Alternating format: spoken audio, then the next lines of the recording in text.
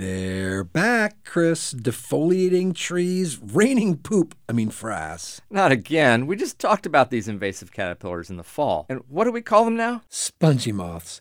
And we'll learn about a native bird who's thrilled they're back. I'm Dave Anderson with the Forest Society. And I'm Chris Martin with New Hampshire Audubon. And this is Something Wild.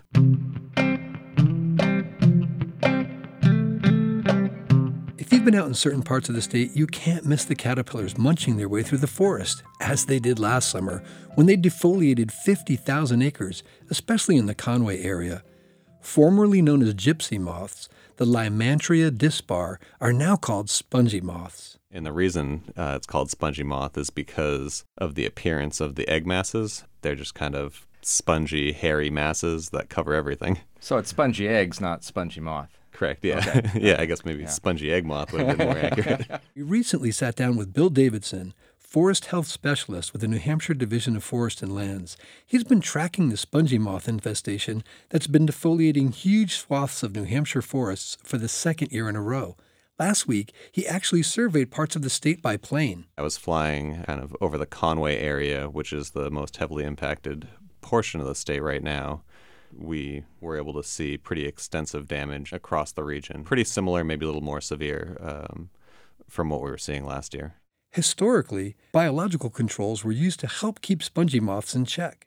There are some pathogens that are the main controlling factors for spongy moth outbreaks. There's a fungus called Entomophaga myimaga and also a nuclear polyhedrosis virus that can eventually, once the caterpillar population reaches a critical mass, will kind of run rampant and knock them back to their endemic levels where you don't really notice them that much. Is there anything that people can do if moths are chewing up the trees that are around their houses? What can they do? Really, the best thing to do is sit and wait. It's unsightly and the caterpillars can be a nuisance, but the trees are pretty good at kind of being resilient and surviving the defoliation event. You'll even see trees that get defoliated early. By the end of the summer, will have put out a new set of leaves. That's a relief. Yeah. Awful.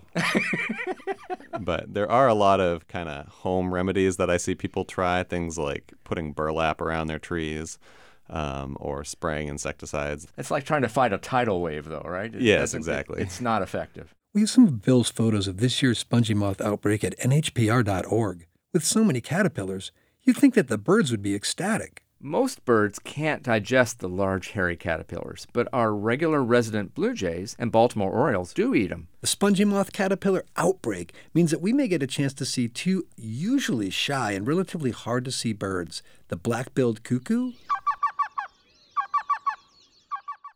and the yellow-billed cuckoo. These two caterpillar specialists follow outbreaks of spongy moths, webworms, and tent caterpillars. Cuckoos are secretive and tend to perch motionless for a long time, so finding one can be really tricky. You're more likely to hear them first.